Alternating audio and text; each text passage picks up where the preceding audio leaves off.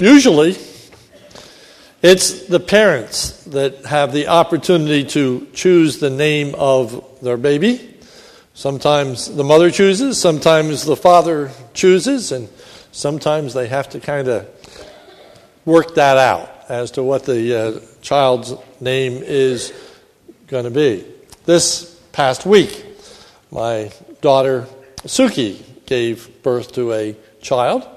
They didn't know ahead of time as to what the sex of the child was going to be, so they had both girls' names and boys' names picked out. And they shared with us what some of those names were, and how Matt had some favorite names, and how Suki had some favorite names, and they ended up calling him Ephraim, E-P-H-R-E-M, Ephraim. And so I said, well, why not Calvin? No. That would have obviously been the smart choice, but they decided to name him Ephraim. And I said, why Ephraim? And he said, don't you know? And I said, no, I don't. He said, well, he was a theologian in the 300s of the Syrian church, known for his hymnody, writing many, many hymns. And so he was named after Ephraim, this hymnologist. Names can be important, and people choose those names for specific reasons.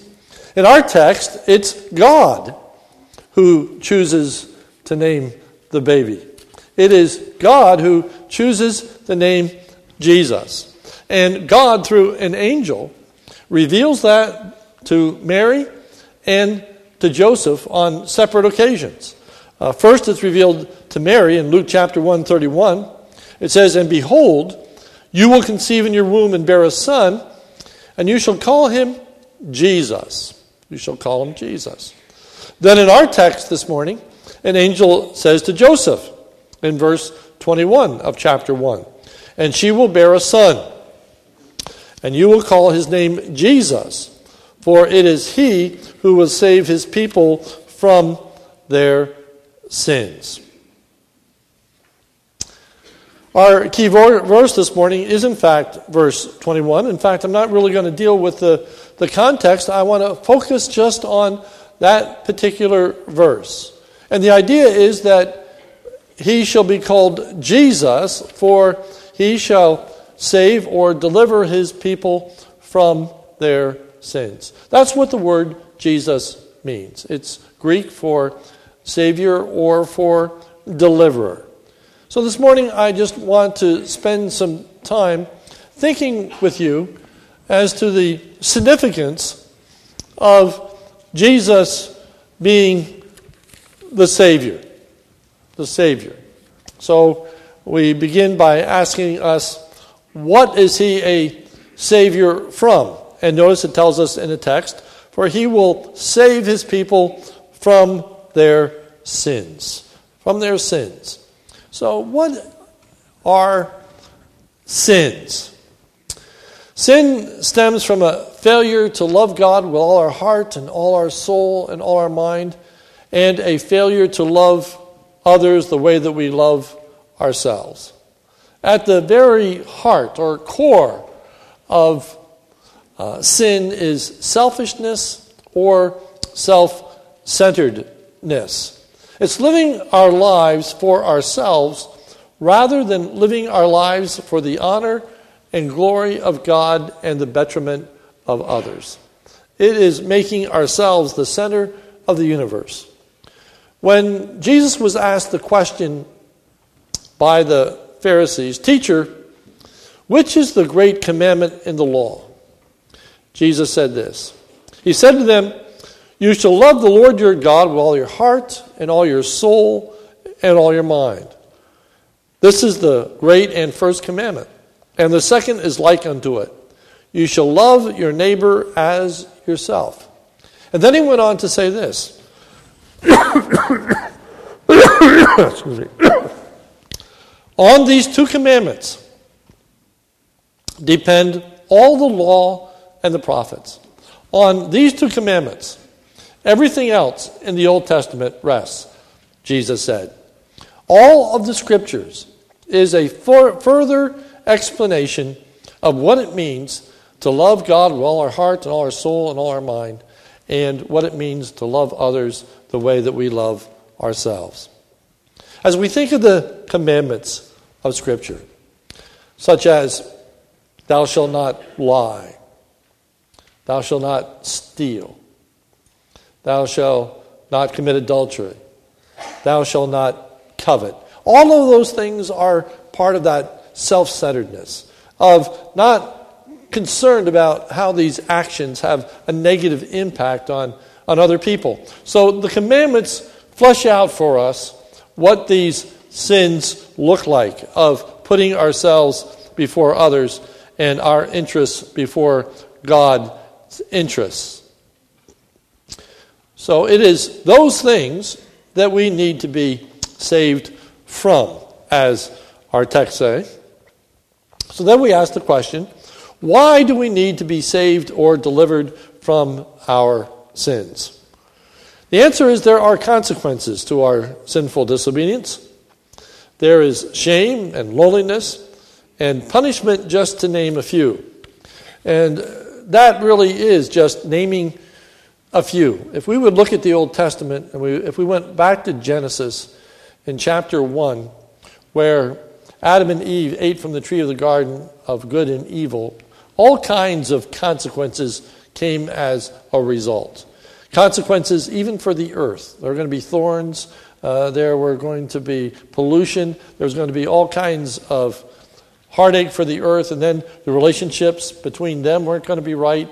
And then they have children, and Cain rises up and kills Abel. And all kinds of things happen as a result of sin. Sin. Because of our sin, our relationship to others are filled with heartache and misery. Because of that self-centeredness, because of that lack of concern for other people, our relationships get to be really skewed. And there's a lot of pain and misery and suffering in this world. And there are people that rob from each other. There are people that steal. There are people, of course, that mug and rape and do all kinds of hideous things, all stemming from the same heart of self-centeredness. Another consequence to sin is that when we die, we are permanently separated from God. In 2 Thessalonians 1:9, it says, they will suffer the punishment of eternal destruction, away from the presence of the Lord and from the glory of his might. It means when we die, we're not going to be in heaven. We're not going to be in his presence. We're not going to enjoy peace with God for eternity. In fact, we're going to know a miserable and despicable future away from God in great torment and agony. But, and at death we are permanently separated from God's people. Luke 16:26 says, and besides all this, between us and you, a great chasm has been fixed, in order that those who would pass from here to you may not be able, and none may cross from here to us. Talking about the divide that exists from those that are in the presence of God from those that are not. But the good news is that God in his love and mercy reaches out to us. He did this by sending his Son into the world. Many of you know the verse, John 3:16, for God so loved the world that he gave his only begotten Son. This is what we're talking about this morning. This is the birth of Jesus. God sending his Son into the world. The reason that God sent his Son into the world is told to us in Galatians 4 and 5. But when the fullness of time was come, God sent forth his Son, born of a woman, born under the law, to redeem those that were under the law, that we might experience the forgiveness of sins, to take our sins away. He invites us to have a new relationship to himself, a relationship that the Bible likens unto a wholesome relationship between a father and a child. In this relationship, God loves us, cares, and provides for us, and we seek to love, honor, and be obedient to him. In John 1:12, it tells us that as many as received him, to them gave he the power to become the children of God. To have this unique relationship to God where he loves, cares, and provides for us, and we in turn seek to love, honor, and be obedient to him as a child to a father. It also results in a new relationship with God's people. We are now brothers and sisters in Christ. We're viewed as a family. John 13:35. By this all people will know that you are my disciples if you have love one to another. So there's a unique relationship that we're brought into, unifying us with all those that place their faith and trust in Jesus Christ. How does Jesus save us from our sins? Well, the answer is that Jesus provided us with the righteousness that we lacked. Jesus, in absolute love for God and for us, unselfishly thought not of himself, but voluntarily experienced the consequences of our sinfulness through his life and death on the cross.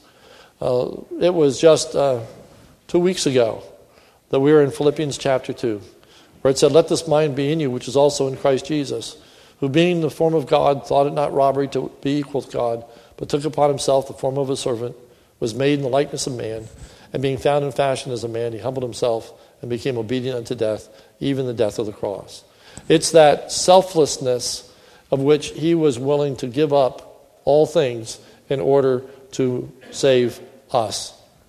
He bore all the consequences of our sin, all the penalty, if you will, all the misery, all the agony, all the things we talked about, shame.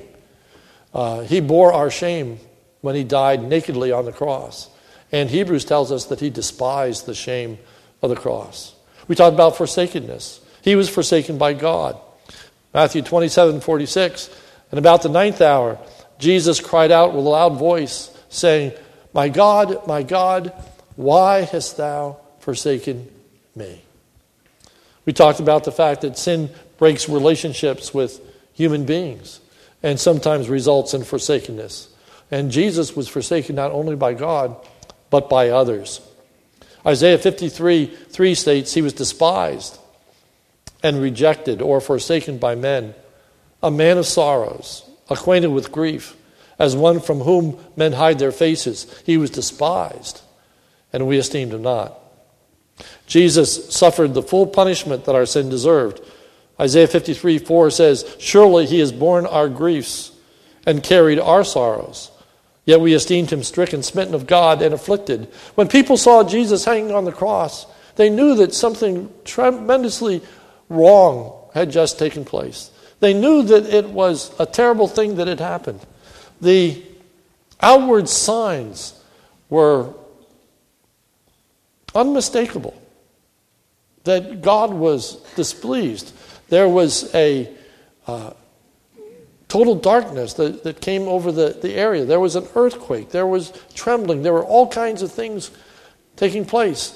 And Isaiah tells us that the people, the crowd, assumed that meant that God was displeased with Jesus, because they could perceive that God's wrath was being poured upon Jesus. But the scripture says, but it wasn't for what he had done, it was for what we had done. He bore God's wrath in our place. Surely he has borne our griefs, carried our sorrows, yet we esteemed him stricken, smitten of God, and afflicted. All this was accomplished so that we could have an entirely new relationship to God and to others. We have a new relationship with God when we accept Jesus Christ as our Savior.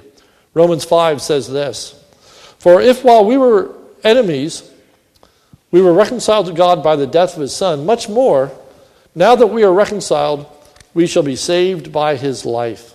More than that, we also rejoice in God through our Lord Jesus Christ, through whom we have now received reconciliation." We are reconciled with God, no longer enemies, friends, children of God. 2 Corinthians 5:15 says this, "And he died for all, that those who live might no longer live for themselves, but for him who for their sake died and was raised." So that we no longer live to ourselves, this self-centered, selfish life, but rather live unto him.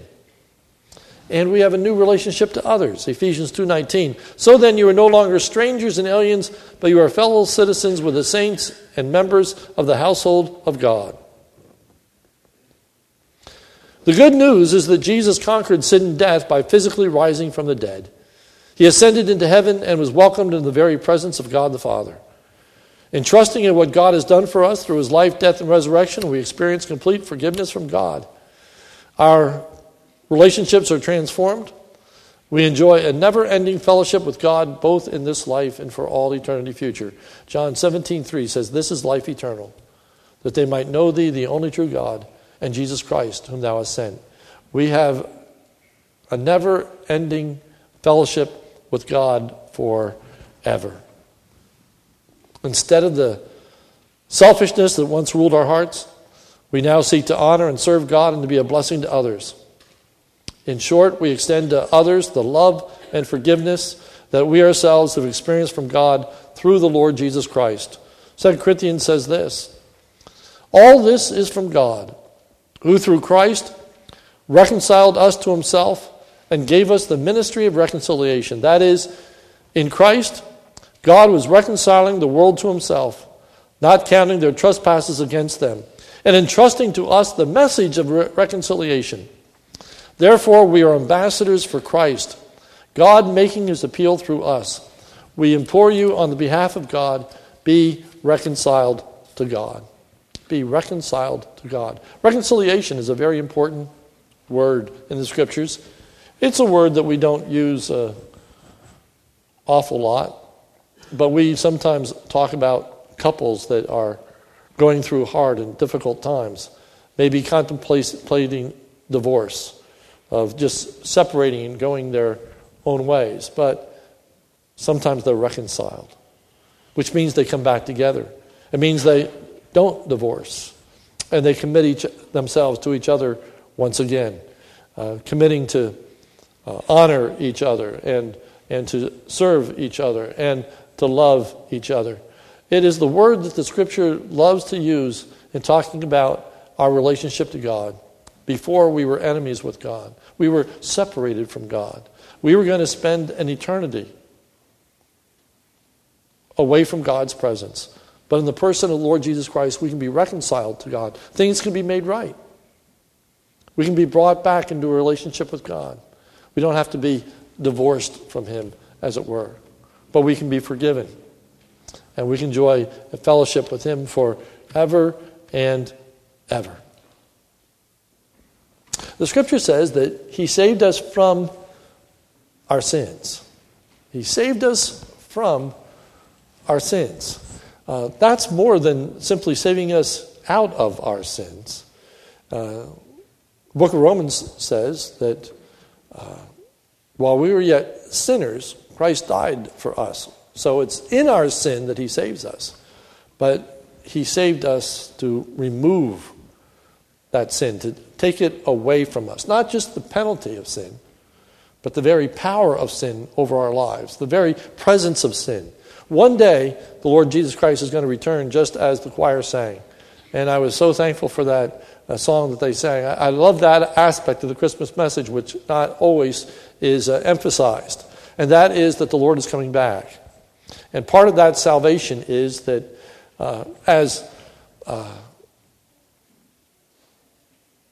the great hymn, Joy to the World, and I really toyed with singing that. We're going to sing it tonight. So I decided we won't sing it twice. But I love that hymn.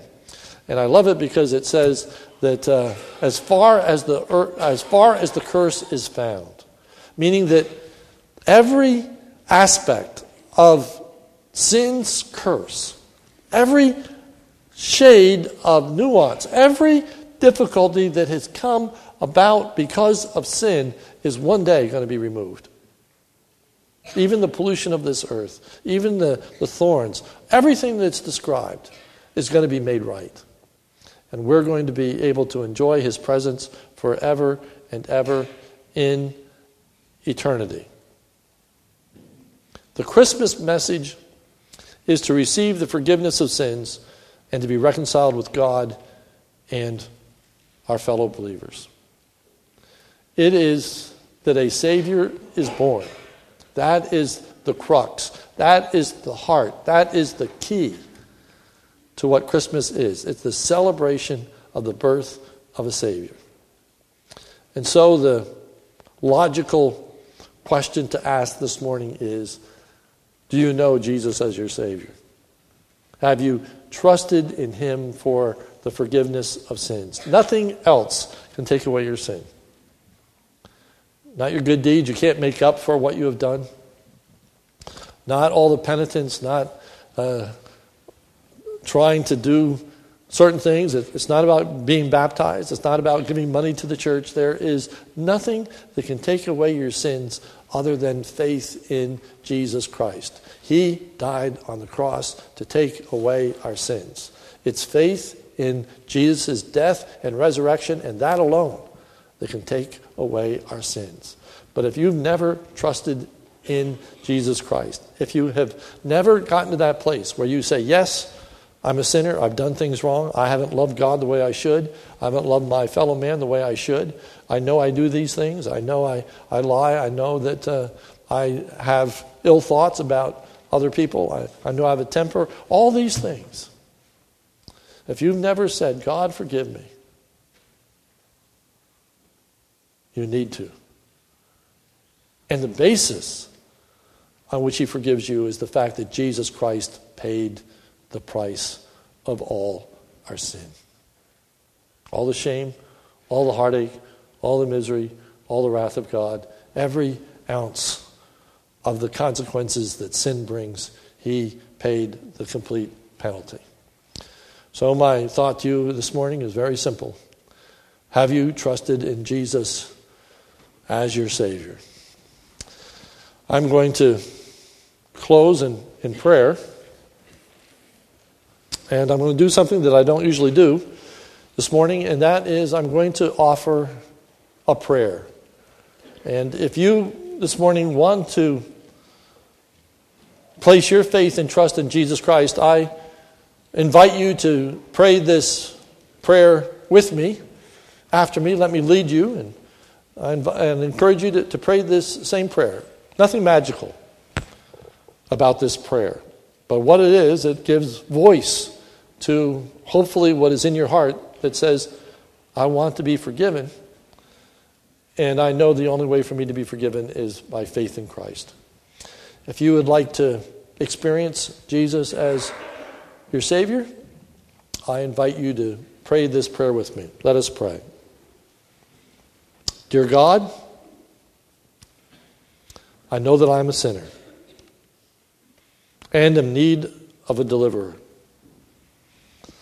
I need forgiveness for having failed to love you with all my heart, soul, and mind, and for failing to love others the way I love myself. I know that my sins have alienated me from you and others. I want you to deliver me from my sinful self-centeredness. I desire a truly loving relationship with you as my Father and others as my brothers and sisters in Christ. I trust in Jesus and Jesus alone as the only one who can save me from my sins. Amen. I hope that if you are here and you had never trusted in Christ before, that you prayed that prayer. This is not a one opportunity and done. If you still haven't prayed that prayer, I hope that God will wrestle with you and not give you rest. And, at home this afternoon, you can offer a prayer. It doesn't have to be this. But you can pray and ask God to forgive you. And he will. For Jesus Christ came into the world to save us from our sins. Trust in Jesus. That's the Christmas story and Christmas message. Let's pray. Our Father, we do ask for your Spirit to strive with each and every one that is here. And if there is someone who has not yet placed their faith and trust in you, I pray that you would not give them any rest until they do. We thank you for the incredible love that you have shown towards us in sending your Son to die for us.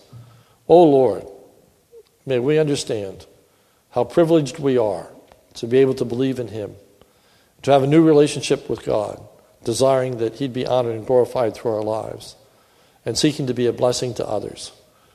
Oh Lord, we desire that greatly in us. Change us, transform us into the image of the Lord Jesus.